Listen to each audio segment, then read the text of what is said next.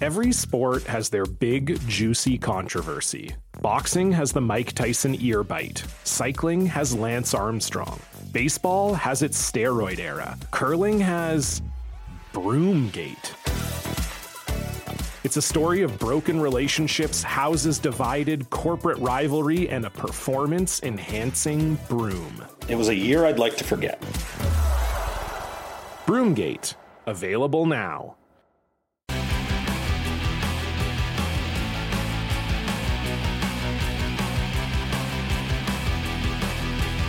And the 0-1 pitch, a swing and a fly ball.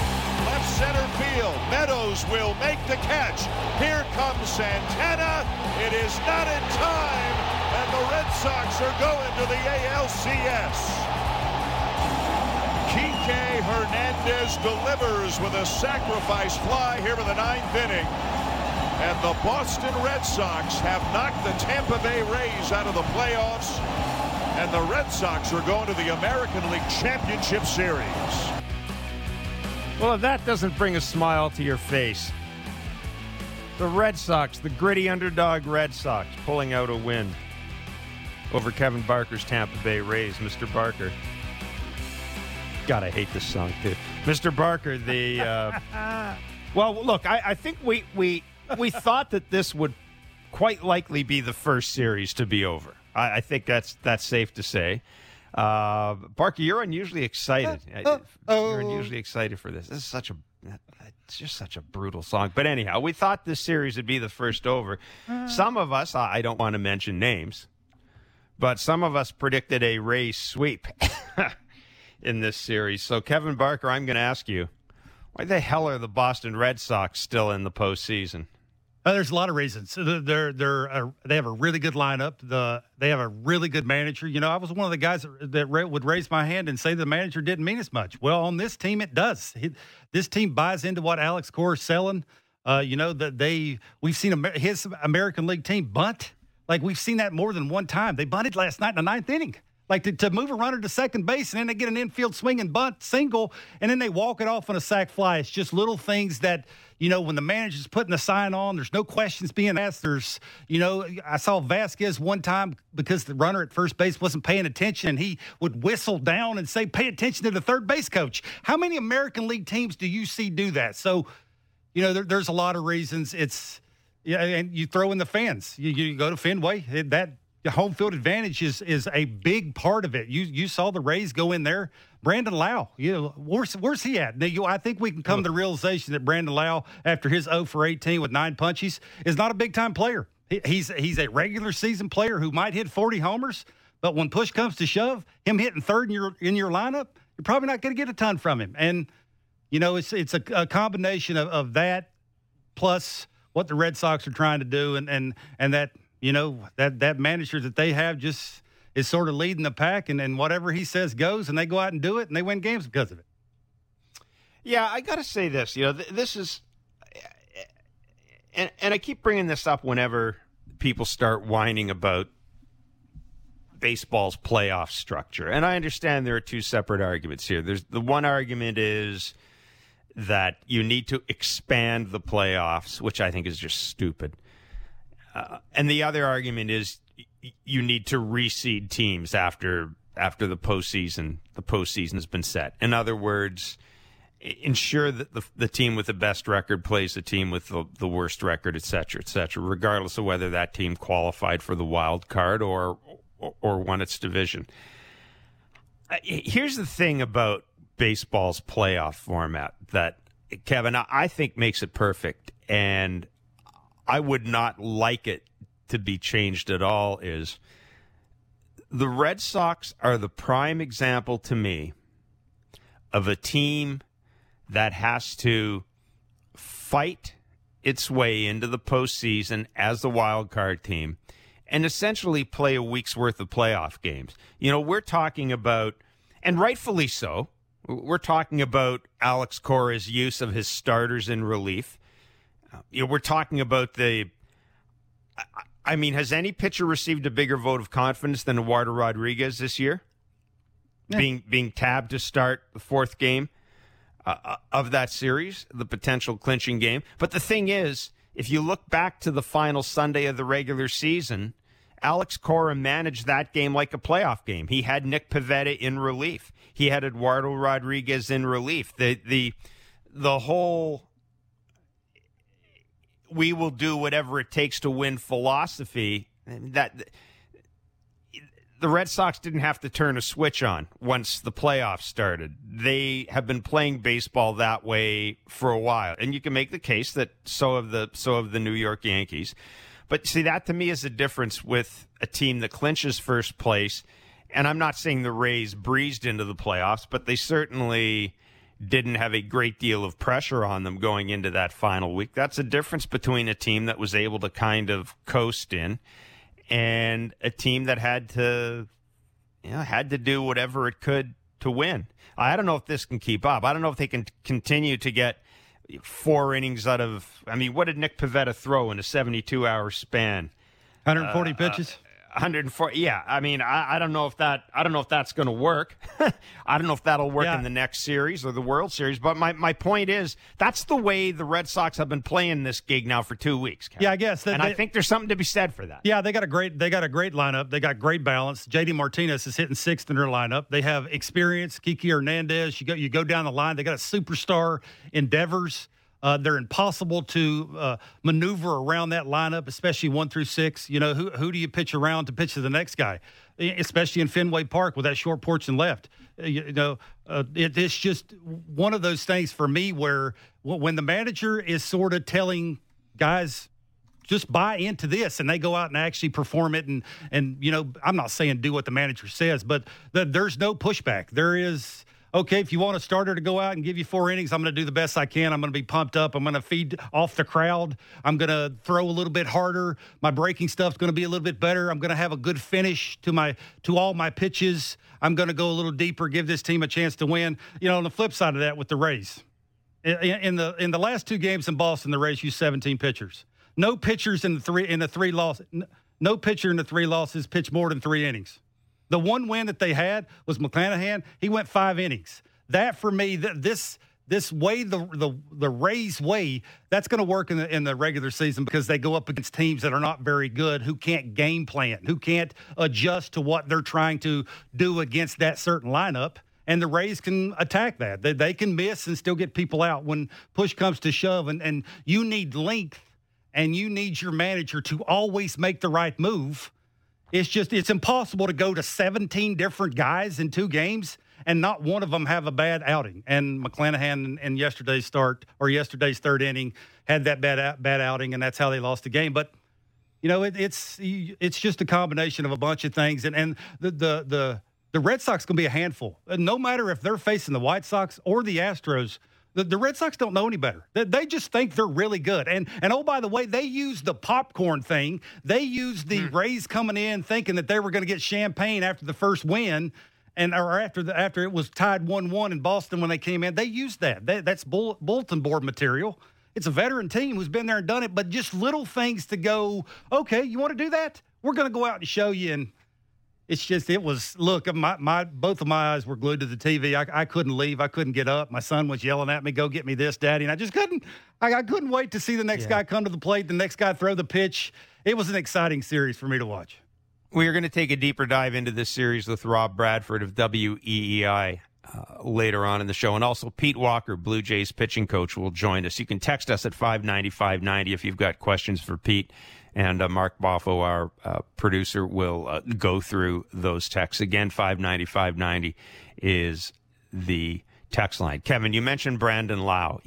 Going back to the start of last year's playoffs, he's 9 for 100. Ugh. In his career, postseason, he's 13 for 120 with 5 home runs, 1 double. Is Brandon Lau a choker? Yeah, you could. Choker is a strong word, but it's when the lights are the brightest. You can tell. I watched him. I tried to figure out if mechanically he looked different. Did he do anything different mechanically? Not that I noticed. Hands or all that stuff you and Brian Anderson were talking about. Yeah, not that I noticed. They just looked to me like he missed pitches by a foot. It looked like he didn't have a good game plan. It looked like he was hitting off his heels a lot, which would mean that maybe his timing was a little off, but that just screamed the moment was too big for him. There's small sample sizes. You can go 0 for 18 with 9 punchies. That's a bad 4 games. But then you 9 add for 100's bad. There you go. That's a huge sample size, and that gets into that mix where you're almost thinking if the Rays make the playoffs next year, he's on the roster, but he ain't hitting second, third, fourth, or fifth in my lineup. If I'm Kevin Cash, he's sitting somewhere towards the bottom of that. You have to be getting other guys more at bats than Brandon Lowe, and that's a shame. He had a really good year. You could tell he made some adjustments on the elevated fastball. You could tell he put a lot of effort into, what he did last year coming into this year's playoffs. He'd put a lot of thought into that. We had Brian on. You could tell they'd had conversations with Brandon about, he'd actually been thinking about approaches at the plate. It just gets down to, can you see ball, hit ball when the lights are the brightest? And maybe he's just one of those guys that can't do that. Boy, there's so much to talk about out of that series. I wish you had more time just to focus on it. Of course, there's that play with Hunter Renfroe, the ball bouncing off his hip that everybody got up in arms about it, and changed the rule and all this. We don't see it that often. But I'll tell you, if I'm Tampa, it's the 13th inning of a game at Fenway Park, and something like that happens. I'm almost looking around and going, okay, maybe this isn't meant to be. But I have to ask you this, Kevin. The Rays have gone to the World Series last year, and they lost in the World Series. They got first place this year in the American League East, and they were eliminated in the first round. I want to ask you this. Does this suggest to you, now let me figure out how to phrase this properly. Does this suggest to you that in reality the American League East might be a lot closer than we think it is from first to fourth? I'm not real sure about that. I think you got 4 really good teams who are all trying to get to the same place and all trying to do it in 4 different directions. But look, I think it will tell you that it's very hard to win in the playoffs. What you do in the regular season, there's meaning to that. That seeds you, that puts you where you want to be, that gives you home field advantage. But actually going and performing and having guys step up when it matters the most, you can't teach that. And that's sort of what the Red Sox are doing now. That experience that they have with Schwarber and Kiki and J.D. Martinez, just look at the lineup, how it was after he came back after the first game. It just looked different. That their approaches were different. When they went home and Verdugo was inside out in balls because he could use the green monster to his advantage. It's just little things like that an experienced lineup does. And, you feed off that. You feed off the guy in front of you. The guy behind you in that lineup gives you better pitches to hit when you're hitting in front of them. And there's something to that. I just, that's a difficult question to answer what you gave, but I will say, in the playoffs, you can throw away all the stats. You can throw away all the bullpens. You can, how much better that bullpen is than the other bullpen. I can tell you this. The Red Sox in this series, their bullpen was better than the Rays bullpen. Plain and simple. Yeah, I want to ask you about Shane McClanahan, but I also want to go back to Game 3. And we got to say this, because, yes, the Christian Vasquez walk-off was terrific. And, of course, there was the play with Hunter Renfroe, the ball bouncing off the wall, hitting the ground, then bouncing off his hip over the fence, and the umpire's application correctly, as it turns out, of the rule book. But I wanted to ask you about that game in particular. The Rays pitchers let the leadoff man reach base each of the first 6 innings in that game. They struck out 20 times. And they were 1 for 9 with runners in scoring position. I think what will really, there were some pitching decisions that didn't go their way, but I really do think at the end of the day, Kevin, the Rays are going to look back at that and go, we had chances. I mean, they had chances to win that series in 3 games. They really did. They had a lot of opportunity. Yeah, well, offensively for the Rays, they punched out 41 times in the 3 losses. That's a lot of punch outs. Like the all or nothing approaches that they had is. At this time of the year, it's very hard. Like it just gives, rotations and bullpen arms that are, not at equal to you when it comes to quality of the pitches and all those kind of things? When your lineup is striking out and you don't have to make the quality pitch after quality pitch over and over and over again because you're too aggressive. You go outside the strike zone, those kind of things. And the Red Sox started feeding off that. They started expanding a little bit, and you tip your hat to the pitching staff of the Red Sox when it comes to pitching to the Rays lineup. And on the flip side of that, you give the Red Sox lineup credit. They went up and had quality at bats. They had an approach. They had an idea of what they wanted to do. Stay in the big part of the field. Look at the Green Monster. Use that. You don't have to overswing. If you stay inside a ball, if you're a left-handed hitter and you barrel up something with a little bit of backspin, you don't have to hit a ball 110 miles an hour off your bat. Because of that can give you a good approach that way. Keeps you short and quick. For me, we could go through all of this. We could go through what the Rays didn't do. We could go through what the Red Sox as a whole did, what their manager did. Quite frankly, the Red Sox were a better team down the stretch here when it mattered the most. Yep, certainly over the last. Without question. I think that you have to say that in this series they did more of what they had to do to win than Tampa Bay did. Any issue with Shane McClanahan being brought in out of the bullpen by Kevin Cash yesterday? It's kind of silly to second guess how Kevin Cash uses his pitchers, only because that's kind of what that's the Rays way. But this is a team that didn't have Tyler Glasnow. And it's a team that didn't go out at the deadline and add another veteran starter.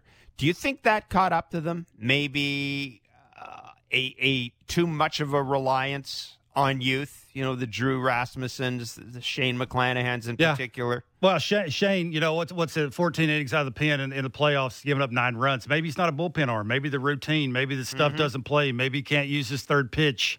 Maybe the finish is not there. Maybe the adrenaline thing works against him. He's a young guy, hadn't been there and done it before. Experience. They ask a lot. I mentioned the 17 pitchers they've used the last 2 games. They ask a lot from every single one of these guys to go out and be perfect every single time they pitch against a really good lineup on the road. Pitching to half the field because you're trying to keep it away from the short porch and left field at Fenway Park. Did I have an issue with it? I looked. McHugh, basically, he didn't want McHugh to face the top of the order, which was Schwarber twice. That's basically what that comes down to. And you're trying to bring your lefty in who throws a bazillion miles an hour, who can expand with a secondary pitch, who maybe at that time out of the bullpen can't use a third pitch and will have a hiccup command-wise. And when you miss to a superstar, he's 1 pitch away from getting out of that. But he threw a superstar, a fastball right down the middle, 0-0, and a superstar this time of the year doesn't miss those kind of pitches, and he made him pay for it. So, you are what you are, you die with what you are, and that's what happened to the Rays this time of the year. What was it our friend Ned Coletti said last week about the playoffs and how if you're a smart ball player, you will pay attention to what happens to you in the playoffs because that will show you your weakness more than anything else. Because in the postseason, everybody zeroes in on your weakness. There's multiple sets of eyes on what you do. Yeah. You're not getting ready for the next series. You're getting ready for the next game or the next at bat. And I wonder if maybe that isn't something that this group can grow on. Because look, Wander Franco, Randy Arozarena, there's a lot good about the Rays. The Rays aren't going to go away anywhere. But I really wonder particularly about Brandon Lau. If you're the Rays, I don't know, Kevin. Do you look at moving on from this guy? Well, I don't know. You got infield depth. You do. But he's one of the main reasons why you got to where you're at. You don't abandon that. You don't hit him third. You don't hit him second. You don't lead him off when the lights are the brightest because he's obviously his at-bats will tell you he's having issues with that. Look, I'm not in the clubhouse. I'm not in the dugout. They'll break down every time he swings, every take he has. But just watching him, watching how he swings at pitches, he missed pitches by feet. Great hitters at this time of the year don't miss pitches by feet. And that, for me, will tell you that maybe the lights are too bright. And he's on my team. Because he got you here. He helped get you here. But he ain't hitting at the top of the order. He's hitting at the bottom of the order. I have to have other guys getting more at-bats than him. But gets back to the mix of, how can you have in your 3 losses a starting pitcher or any pitcher not go 3 innings and expect to win this time of the year? For me, it's just not going to happen. It's just not going to work. It puts astronomical amounts of pressure, not only on the guys that are in your pitching rotation or in your bullpen, but your manager over there. You can tell Kevin Cash was like, they're the khakis. They know it before everybody else knows it. But, man, like sooner or later he's going to go to the wrong guy. And he did go to the wrong guy. There are 3 other series still ongoing, of course. The Red Sox are waiting for the winner of the Astros-White Sox series for the ALCS. And Houston is leading that series 2-1. That game goes today. There's a lot of drama around that series. We'll get into it. We'll get into it later. Kevin Barker, does this mean anything to you at all? Dusty Baker, manager of the Houston Astros, where is that stat? 5-16 in elimination games. Does that mean anything to you? Dusty Baker? 5 wins, 16 losses in clinching games. Dusty. No, he's got Lance McCullers Jr. going, and Ryan Tepera opened his mouth and gave him a little bulletin board material in the clubhouse. And Verdugo on MLB Network last night came out and said that matters. That they had an issue with the popcorn eating and the ordering champagne before the thing was over. It's bulletin board stuff. And Ryan Tepera opened his mouth. For me, the White Sox got momentum. Their bullpen showed up at home. They played much better at home. Their offense showed up, and that crowd was nuts. That's home field advantage. And then Ryan Tepera came out and opened his mouth. So I think for me, it's more about that than it is that stat you just read off. The Brewers and the Braves, Game 4 of that series will be at 5:15. All these games will be on Sportsnet. We're going to talk about Jock Peterson later on. Kevin, I'm with you. The hardest thing to do in baseball is pinch hit. I don't know what it says to be able to hit a couple of pinch hit home runs. Same pitcher, too, which I find really interesting. We'll talk about that. And, of course, the Giants and the Dodgers, we got to talk about that game as well, and we'll do that later on. Gavin Lux, any other day, Kevin Barker, that last swing of the bat, that's a home run. Any other day. But, man, the wind was blowing in. It did the Giants a huge favor. Credit the Giants, though, too. The Giants, and again, the series isn't over. They're leading 2-1. But, Kevin, the Giants just seem to have an answer for everything right now, whether it's their defensive positioning, whatever it is. They are making – there's not a lot of margin for error here. And the Giants seem to be making every play, and they seem to have everything going for them. They believe, and on top of it, they're getting luck. That's a scary combination. That Brandon Crawford catch. He just said, he was asked in the post-game interview about how great it was. He said, I don't know, I just jumped. What else am I going to do? I don't know if it was great. It really wasn't that big a deal. I just jumped and put my glove up. Pete Walker is the Toronto Blue Jays pitching coach. He will join us next. You're listening to Blair and Barker on Sportsnet 590, The Fan.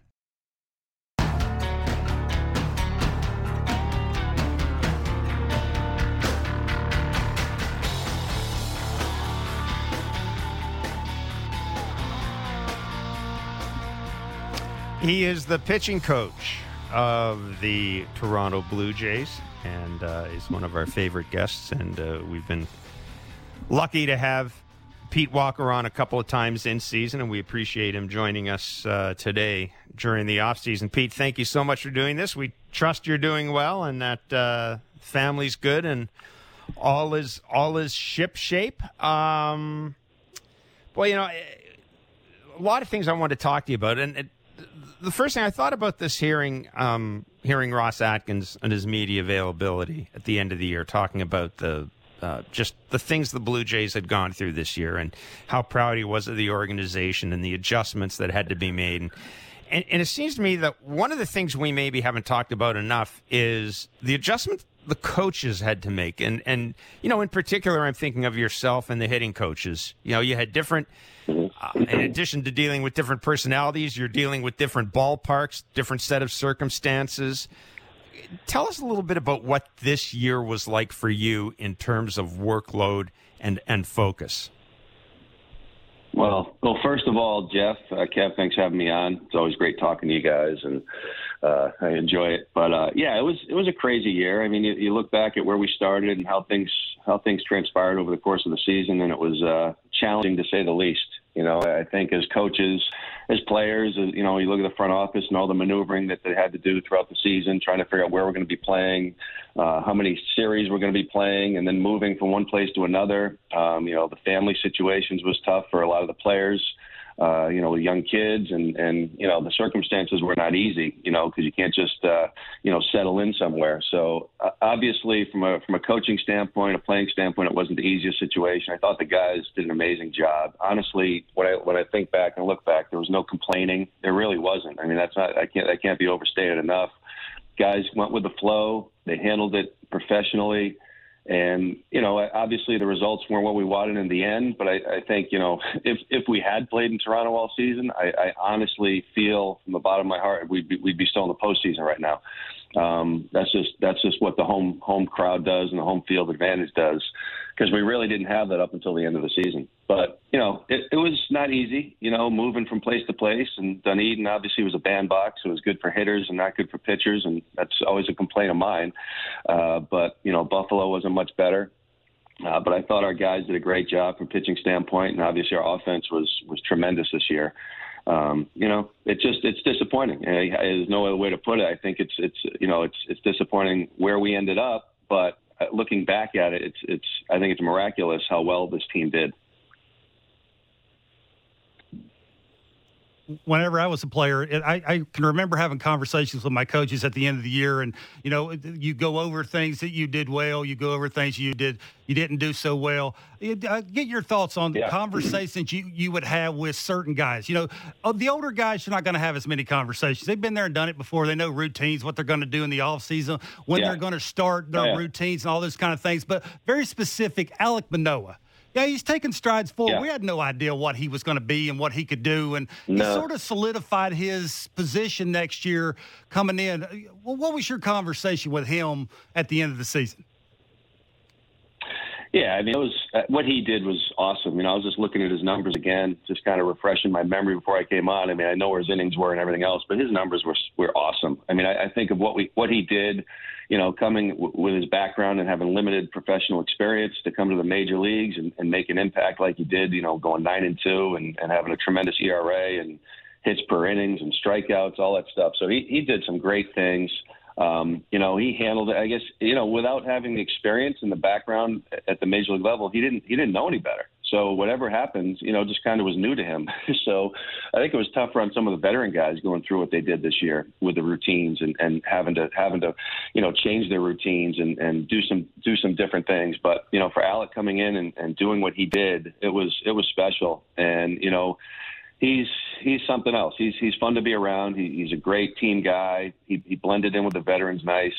I think our you know, position players loved playing behind him, and I think that's the greatest compliment you can have as a pitcher when your teammates and your position players love to play behind you. They love when it's your turn to pitch because they know you're going to give us a good chance to win, and that's what he did. He's just an extreme competitor that has tremendous stuff. Any chance a windup would help him? I know a couple of times the finish, the short, you know, glove hand, that thing firing towards the target. Yep. You know, I used to try and hit early on that little deception that you could add with a windup.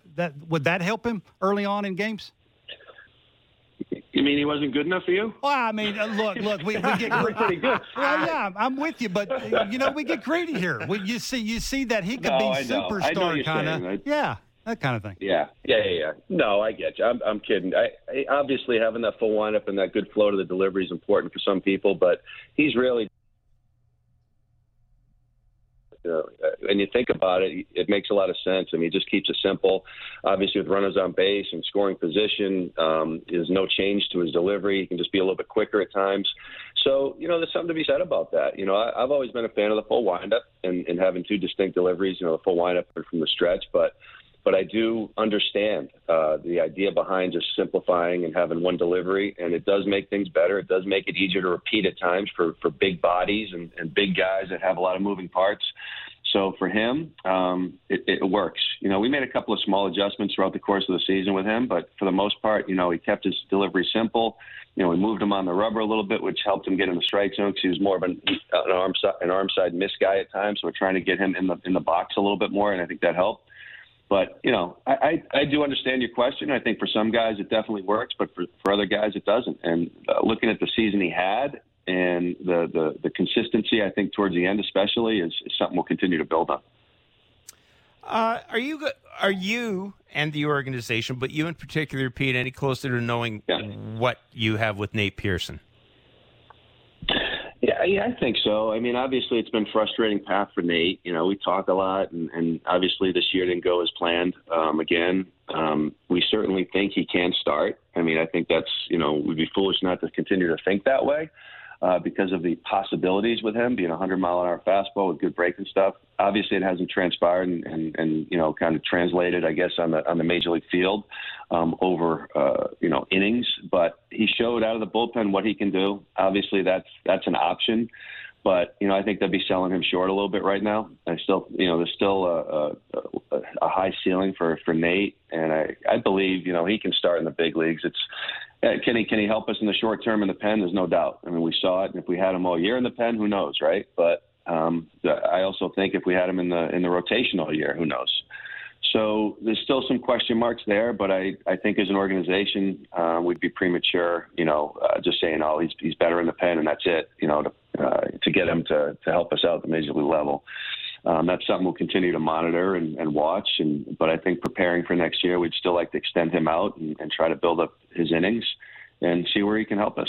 And if it turns out it's in the bullpen long term, great. But for now, I think we'll continue to extend him out. And I still think there's a tremendous upside for Nate. And we haven't seen it for sure. But hopefully we do, because I think this Toronto would love to see him, you know, throwing 200 innings and dominating. It just hasn't happened yet. Yeah, with Hyun-Jin Ryu, is there any one thing in the offseason you'd like to see him improve on coming into spring training? Yeah, I mean, I think with Hyun-Jin, I think it was just kind of a crazy year. I mean, obviously, you know, we were forced into using him consistently. I think because of our situation with the starters and so forth. But I think next year we'll monitor his innings a little bit more. We'll talk to him as we did this year, but I think we'll monitor his innings a little bit. And I think just continuing to, you know, come into camp in the best shape possible, you know, looking to really get himself back on track consistently. I think we made some adjustments towards the end of the season, which helped. I think his delivery got a little out of whack with his shoulders and his hips, and I think he understands that. And I think, you know, at the end of the year, the last two outings, I know the second to last one didn't go great from a numbers standpoint, but I thought he threw the ball well his last two outings. I thought his changeup was better. I thought his location was better. I thought his fastball command getting in on right-handers was better. So those are the things we'll continue to work on. And next year, I think now after really seeing him over an entire season, I understand him even better and know what he needs to do to be successful. I think our organization does as well.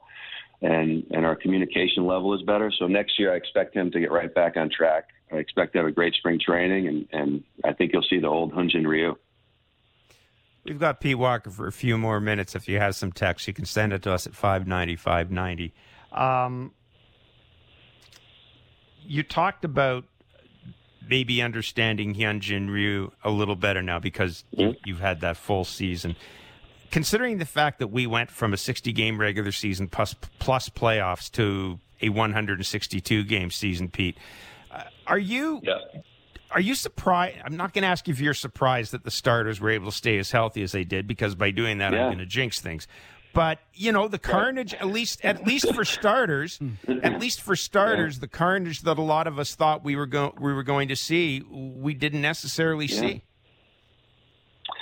I agree with you. I mean, I look, you know, I don't know exactly the numbers across baseball, but I think we were fortunate. You know, we look at Hyun-Jin Ryu and Alek Manoah and Robbie Ray and Steven Matz. You know, Steven Matz had the COVID thing, but that was it. Jose Barrios, even between Minnesota and here, you know, no hiccups.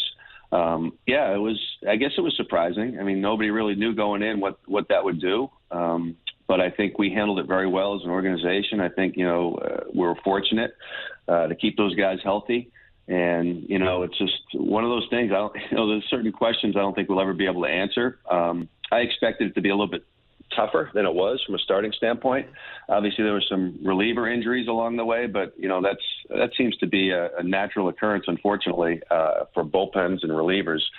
You know, but, you know, keeping our starters healthy was huge. And I think we did a great job. You know, our high performance group and our strength group did a great job monitoring these guys, keeping them in shape and staying on top of any deficiencies that might pop up. And I think we've gotten better at that. And I really do believe that our group is very, very good at staying in communication with each other, talking to the players, monitoring them, and being aggressive. I mean, I don't think we were conservative by any stretch. I look at maybe in the past in baseball, I think some teams have made mistakes by being so conservative and so protective, where I think we become more aggressive and, you know, really listening and monitoring the player. And I think that's made a big difference.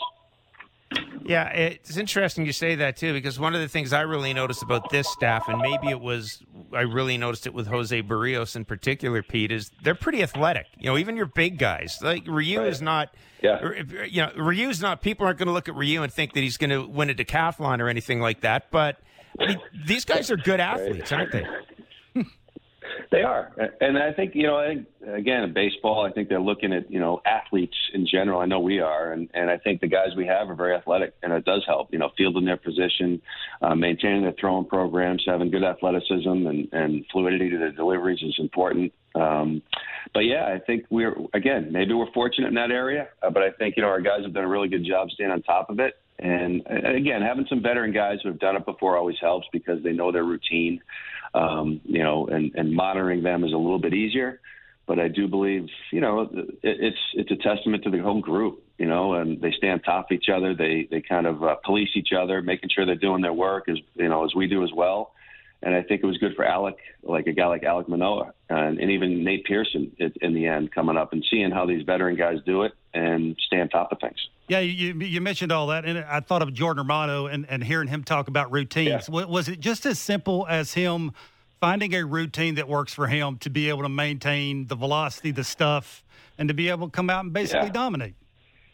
Yeah, he was awesome. I know we're talking about the starters, but the relievers, I hate you know, overlooking them because Romano, Meza, Simber, Richards were awesome. Yep. And having those guys, knowing that that's our core moving forward makes me real happy, you know, and we can build around that. But I think, you know, Jordan was exceptional. I mean, he's an animal. He's so much fun to be around. Believe it or not, he looks so serious and mean out there. But he's a great guy. He works hard. He knows what he needs to do. You know, Matt Bushman's done a great job with Jordan as well. I know he spent a lot of time with him. And, you know, but he's just such a competitor. He wants the ball. He knows what he needs to do. And his stuff, again, it was probably better than it's ever been at the end of the season. And his confidence level is just through the roof. So, you know, I'm putting him in an elite category when you think of closers and guys who can finish out a game right now. And he's as good as anybody out there. So watching him grow into that role is pretty cool. And again, Meza and Richard and Simber were critical in us turning the corner and making a run at the end for sure. Now, we've seen a lot of, in the playoffs, we've seen a lot of aggressive managing, Alex Cora in particular, and a lot of it obviously is a product of necessity. It's not, I don't think guys are always trying to reinvent the wheel. A lot of times it's forced on you. But from what we've seen, do you ever, I mean, are you watching this postseason and thinking, okay, if that was me and we had to do that, like who would our Nick Pivetta be? Would we do with Alek Manoah what the Rays did with Shane McClanahan? Like, I'm just wondering how you watch these games, and because there's got to be almost a sense of amusement at sometimes in your part when you see this. Yeah, it's interesting. I mean, you're always surprised, I think, especially year to year now with things changing and how things are done and how other organizations look at those kind of moves. I think we've been pretty creative as an organization. Again, we were fortunate with our starting rotation, you know, kind of throwing out 5 guys there for the most part and throwing 6 innings a night at least, which was incredible towards the end. But yeah, in the postseason, you know, it seems like, you know, the gloves are off and teams are doing whatever they need to do to win. I don't know if I agree with it all. There's some moves that I've seen so far that maybe I don't 100% agree with. But again, you know, you're not in their situation. You're not having discussions prior to the game on how guys are going to be used and so forth and so on, who's available. But it's interesting. I mean, any way to win a ball game, seems to be the way we're going. But I do believe that, some of the moves maybe are, coming back to bite some of those organizations or teams right now, especially in the postseason. But it's also the way they've done things the entire year. So I don't think they're going to change at this point. But it is interesting, and I do watch. I don't enjoy watching right now as much as I'd rather be playing. It's not easy, when you feel like your team is good, if not better, than most of the teams that you're watching. So that's frustrating. But again, I think we would utilize our guys accordingly. I still love the traditional starters and so forth, and trying to get deep. And just monitoring that third time through, I think, is really what we should be doing. And at that point, if there's a struggle, you make the move. But the predetermined, where they're scripting it out in some places is tough to see. I think we've always had the leeway here to, we have a good idea of what we're going to do, but there's always the idea that, obviously Charlie and myself and, the other coaching staff can make those decisions and not feel like it's scripted out and something has to be done. So that's the way I enjoy it. I'm going to turn the last question over to a texter. Tyler in London had a really good question for you. We are going into the off season, and his question is, he'd be interested in knowing what you look for, and I'm going to call it in a reclamation project, and what makes this organization so good at turning struggling pitchers around, which I think is an interesting question because everybody's looking for arms, and sometimes you take a flyer. What do you look for, Pete, that would say to you, okay, this guy's worth our time, or conversely, this might not work out?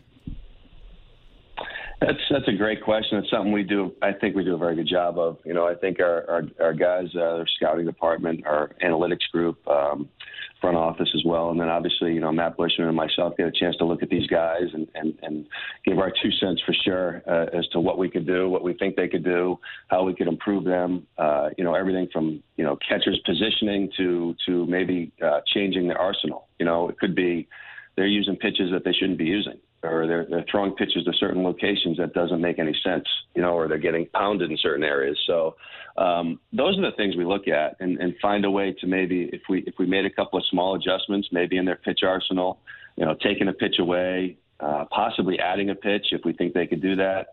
And all of a sudden, you can create a different type of pitcher. And I think with some of the guys we've had come in here over the years, we've been able to do that. You don't win them all. There's certainly some failures along the way, right? But I think with those kind of projects, it's fun. And when the pitcher sees some results or sees something working, it's like the light bulb goes off.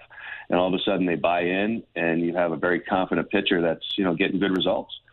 So I think we've done a good job of that. We'll continue to do that. Obviously guys like Robbie Ray and Matsy, I love working with and want those guys back, desperately like everybody else. If it doesn't work out where we get those guys back, I'm sure there are other guys out there we could definitely work with and make better. But we've been good with that stuff. And obviously with some of the young pitching we have coming up. So, obviously we want to keep those guys, and it would be so much fun to do that. But, the business is the business. And you just, you kind of see, I kind of watch and listen throughout the off season and see what direction we're going in. But if we have to, so-called reclamation project or look for a guy, we'll do our due diligence and find someone we can hopefully make better. Pete, really good of you to join us today. Thanks so much, as always. Thanks a lot, Petey. You got it, guys. It was fun. Anytime. Yeah, you're the best. Take buddy. care. See you later. Thanks, man. It's Pete Walker, Blue Jays pitching coach. He didn't want to give himself any credit. He didn't want to give himself any credit either. About the question and trying to it's like sort of an example of that's Anthony Castro. Anthony Castro went outside the box. What's your best pitch? Walk up to him and go, what's your best pitch? Well, I think it's a slider. Well, throw your slider a bunch. It's real simple. But you got to be a good salesman. You got to know how to sell it to people because it's their careers. And Petey is really good at drawing the line and knowing how to do that, knowing how to pull somebody aside and saying it's not only the best for you, but it's best for us as a team. It'll get us where we want to go. And that's why, for me, Petey's one of the best, if not the best, pitching coach in baseball. Well, and I would think, Kevin, that look, we're on the same page here. We'd love to have all the free agents back, but I will tell you this: and I think this gets to Tyler's point and why I like the text so much. If the Jays cannot re-sign Robbie Ray for whatever reason, if there are a lot of Robbie Rays out there, not a lot of Robbie Rays there that are the way Robbie Ray is now, but there are a ton of guys who were like Robbie Ray was last year at the trade deadline. Mm-hmm. And, boy, if you can look at a guy, if you're, I don't know, pick a name, but let's say you are in your career where Robbie Ray was in 2020, and you're looking around and you're saying, let's see, I got an organization over there that plays its home games in an indoor facility, so my home starts are never going to be rained out. Yeah, it's in the East, and it's a tough pitcher's ballpark. I mean, there are things you have to balance out here. But then I'm looking at Pete Walker and going, boy, that guy helped make Robbie Ray a crap load of money. That guy took Steven Matz, or at least had a hand in it, because you have to give the pitchers credit here, too. But that guy took a guy in Steven Matz. Nobody knew what to make of Steven Matz. They looked at him as kind of this soft guy who would melt down on the mound. All of a sudden, there he is pitching in the American League East, pitching at Yankee Stadium, pitching at Fenway Park. And by the end of the year, as we talked about, if I'd said to you Steven Matz is starting a playoff game, you'd go, okay, yeah. I'm that's fine. I can live with that.